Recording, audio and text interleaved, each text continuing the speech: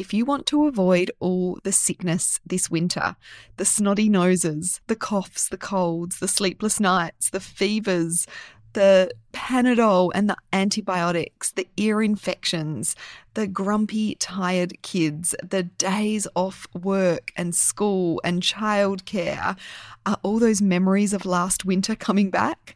I'm here to tell you that it doesn't have to be that way this winter. I have a free online masterclass, 3 simple ways to boost your kids' immunity to avoid a winter full of sickness. It's on demand, meaning you can register and watch it straight away or watch it at a time that is convenient for you. Head on over to naturalsuperkids.com/immune and you will be able to sign up. In the masterclass, I am covering our natural, simple and effective approach to avoiding winter infections, how to boost your family's immunity with our proven 3-step naturopathic strategy that is really easy for you to implement as a busy mum. We're going to talk about the immune depleters that you need to avoid so you're not wasting time and money building up your kids' immunity that is just being depleted by these common foods and environmental factors. I am sharing heaps of practical tips. I promise it will be an hour well spent. You can register again at naturalsuperkids.com/immune. I can't wait to hear how you find it and to give you the tips to make this winter healthier.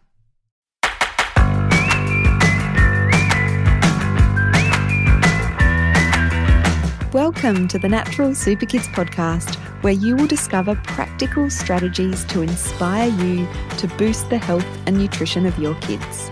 I'm Jessica Donovan, a qualified naturopath specialising in kids' health, and I want to make it as easy as possible for you to raise healthy and happy kids. Let's get into it.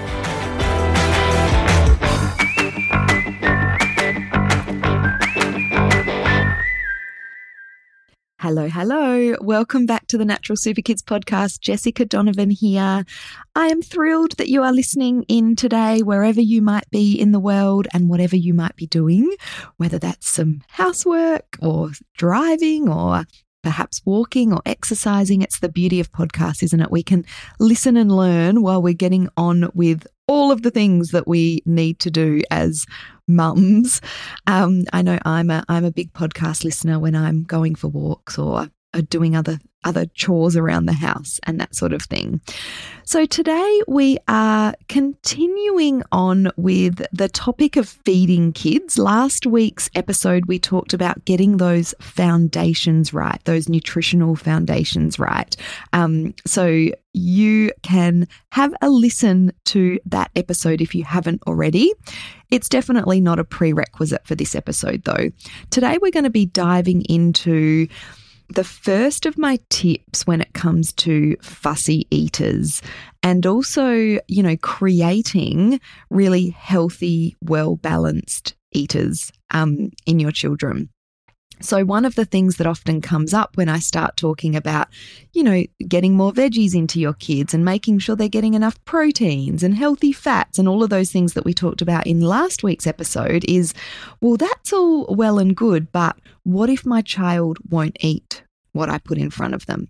So I want to share over the next few episodes some of my top tips and strategies when it comes to fussy eaters. And as I said, raising good eaters, which is what we all want for our children. So the first foundational thing that I want to talk about when it comes to fussy eating is a concept called the division of responsibility. Now, this can be really life-changing for a lot of families, and hopefully it will be for you. So this term, division of responsibility, is coined by a feeding expert called Ellen Sater, and I will link to her website in the show notes so you can have a bit more of a look at her work. So the division of responsibility really helps to divide the responsibility of feeding and eating between parents and children. So this helps to, 1, empower children, which is fantastic because a lot of eating struggles, or a big part of a lot of eating struggles, comes down to control. Eating is one of the things that kids can control. We cannot force, and we should not force them to eat. And so often these kind of eating issues initially can come up because kids are learning to sort of exert some control. So the division of responsibility really helps to empower children, which is good news when it comes to raising a healthy eater and a well-balanced eater. And it also helps to take the pressure off us as parents. So often there's all this pressure, particularly when we do have kids that are fussy or picky, because we want them to get all this good nourishment in, and it doesn't always go that way. So this is why I really wanted to talk about this as the first step, because it does help to take the pressure off parents, which has a positive flow-on effect to the way kind of eating times go within the house.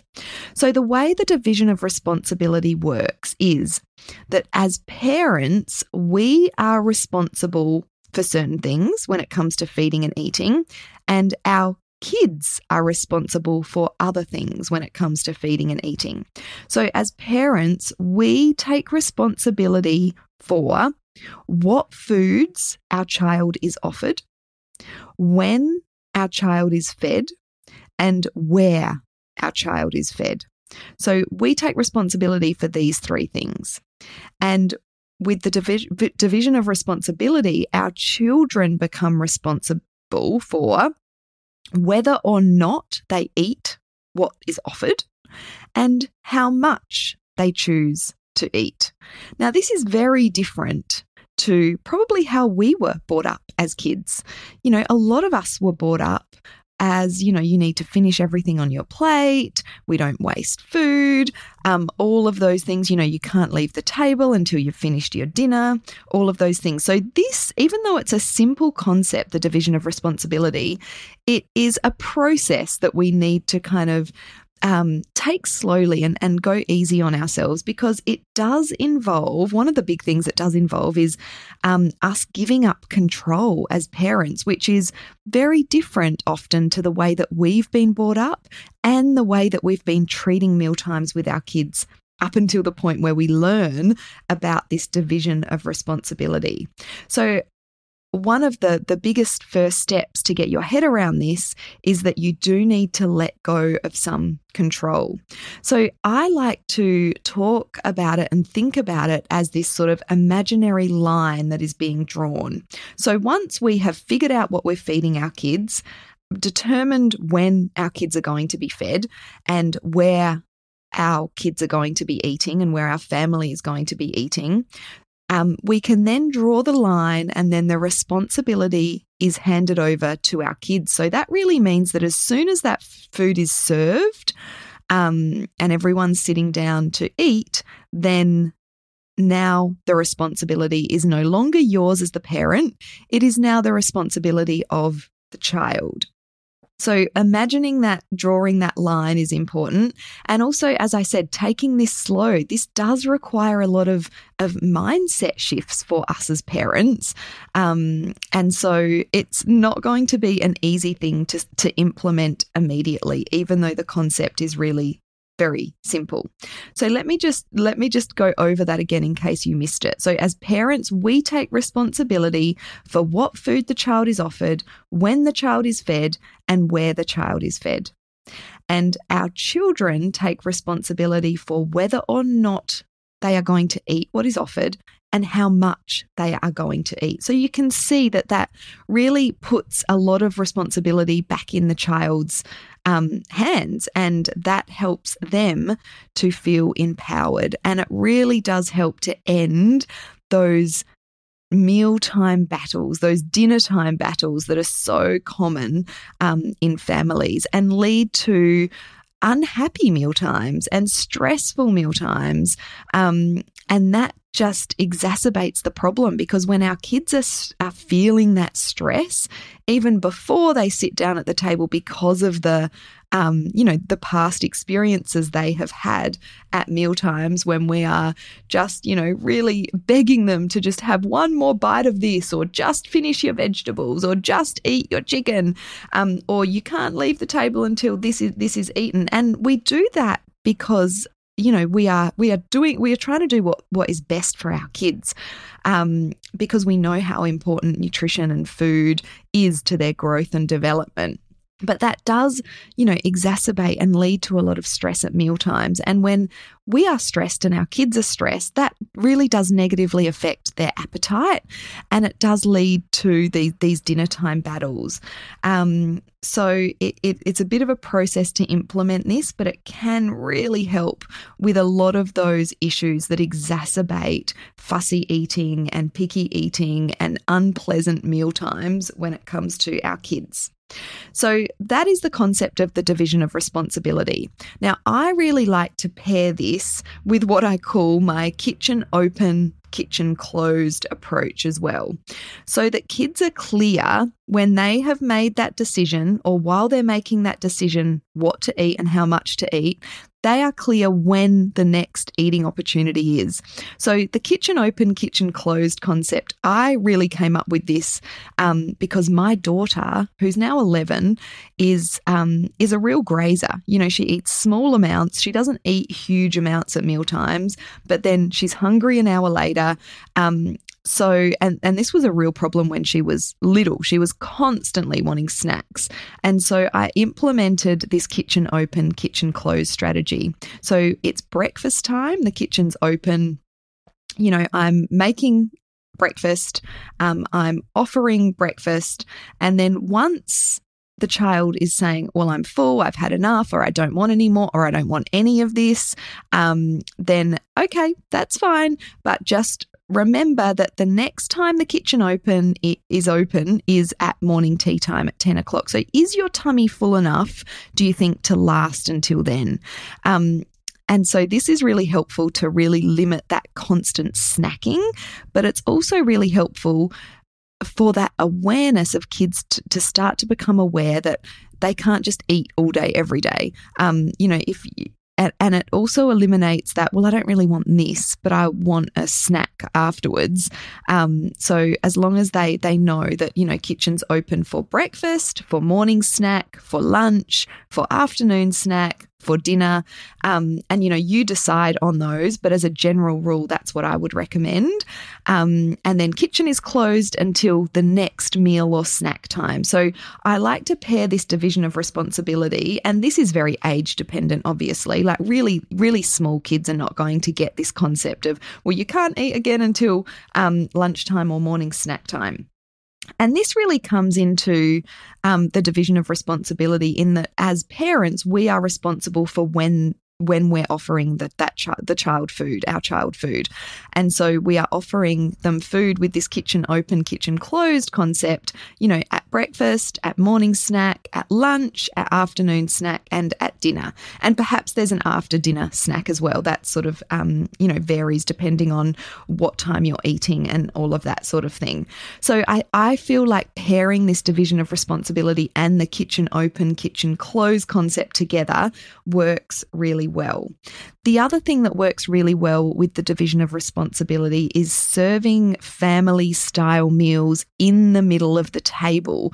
And so this gives our kids another level of independence, in that they get to help themselves. So they get to put as much food on their plate as they're going to eat and the parts of the meal that they want to eat. So they get to choose what goes on their plate and how much goes on their plate. So this really helps kids make these decisions for themselves. It creates a positive eating environment, and it helps to promote a healthy appetite as well. We want our kids to be eating healthy food, of course, but it can go the other way if we are constantly telling them to take one more bite, they need to eat more, that we're sort of unempowering them to listen to the cues of their body. You know, our kids might really be feeling full. They might it might not just be that they don't want to eat that broccoli or the rest of their meal. Their tummies might be full. So if we're constantly at them about just eat one more bite, it's really taking away that body awareness and that ability to listen to their body and to stop eating when they're full, so that they don't end up overeating, which can lead obviously to a whole heap of other issues as well. So by serving food in the middle of the table and letting them help themselves, that can be a really nice way to get into this sort of division of responsibility concept as well. Now, when it comes to very fussy, picky eaters, we do need to put in a little bit more thought and effort when it comes to this. So we don't want to be, only serving food that we know our kids are not going to eat. So when you do have a picky or a fussy eater, you want to make sure that there's at least one element on the table that they are going to eat, even if it is just, a bowl of white rice and they're not going to have the chicken curry or the vegetables to go with it. So that is just something to think about. Even if it is a food that is not necessarily the healthiest sort of dinner time food, but you know that there's not other elements on the table that your child is going to eat, you might still want to serve that in the middle of the table and everyone sort of can help themselves. And of course, you're encouraging your kids to maybe try a little bit of the vegetables if they're not putting that on their plate. But really, the way to get started with this is to take that pressure off, drawing that line. As soon as that food goes on the table, the child is responsible for what and how much they eat. Now, I will go into some other sort of, there's a lot of questions that come up with this sort of concept. And so I will go into some other different ways that you can use this, and different ways that you can ensure that your kids are still getting that good nutrition, even when they are, you are using this division of responsibility concept. So a couple of things that will often come up. So, it's really common when we're talking about fussy eaters that fussy eaters are adverse to vegetables. They don't like a lot of vegetables. They might only like one or two vegetables, if that, and they only like them a certain way. So they might only like raw carrot sticks, for example, or peas. So when we're looking at that sort of issue, we want to just make sure that those vegetables are always on the table or always on the plate. But then we want to be making sure that there's exposure to other vegetables in the middle of the table as well. So, we want to just make sure that there are those vegetables on the table if our child is a limited vegetable eater. And the same goes for protein. So again, some kids just don't like a lot of protein. They don't like meat or eggs or they don't like a lot of the varieties of different protein. So for example, if your child is not a big meat eater and you're worried about their protein consumption, think about the protein that they do accept fairly readily. So for example, it might be some boiled eggs or a fried egg or some scrambled eggs, but they don't like chicken or meat or fish. So again, you would want to make sure that you are serving some eggs on the table to ensure that they are going to get that protein. Even if you are, like the example that I said before, having a chicken curry with rice, you could also just cut up some boiled eggs on the table, so that they have got that protein. So going back to what we talked about in last week's episode, ensuring that your kids, or aiming for your kids to get that palm-sized portion of protein, and some healthy fats in their meals as examples. So you want to just sort of get creative in terms of ways that you can try and encourage your kids to be getting that amount of protein and healthy fats and vegetables in. So you might need to sort of tweak what you're serving to ensure that happens, but then make sure that, your kids are being exposed to different varieties of the protein, of the veggies in the middle of the table. Everyone else is eating those. And over time, that exposure can work really well to make a child more comfortable to eat a particular food. So again, my daughter in the past has not been a great protein eater, but she's always liked eggs and nuts. So if we're having something like some steak and salad or something, I might often make some meatballs that she is more likely to eat. Or if I'm out of, short on time and can't do that, I'll just fry her up an egg or have some nuts on the table so that she can at least have that protein source. And over time, she's definitely gotten better with the variety of different protein that she eats. So sometimes it takes a little bit of creativity and that balance of ensuring that our kids are getting the nutrition that they need, but also taking that pressure off of us as parents with this division of responsibility concept. One more thing I just want to mention is deconstructed meals can work really well when we're talking about division of responsibility and serving those family style meals. So if you're a Natural Super Kids Club member, we have a bundle of deconstructed meals within the membership site. So you can definitely go and check those out. For everyone else, the idea of a deconstructed meal, so one of the recipes that we have in the club is a deconstructed chicken noodle soup where you make little chicken meatballs, and so you serve those separately to the broth, and then you serve some veggies and some noodles, all in separate bowls, and then people can help themselves. So this works really well for kids that don't like soup because they can just have the noodles and the chicken and maybe some veggies, hopefully. Or some kids just like the clear soup, so they might drink the broth separately and eat the meatballs separately. So then everyone can sort of choose their preference when it comes to what they're going to put in their bowl or on their plate based on what has been served, if that makes sense.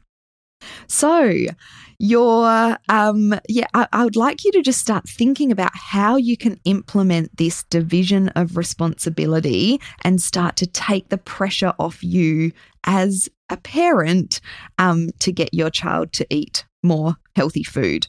I really hope that was helpful, and we will continue this discussion next week.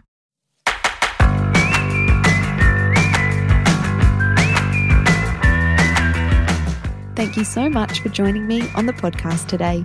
Head on over to our website, naturalsuperkids.com, for the show notes for this episode, as well as a whole heap of inspiration to help you raise healthy and happy kids. I'll see you next week.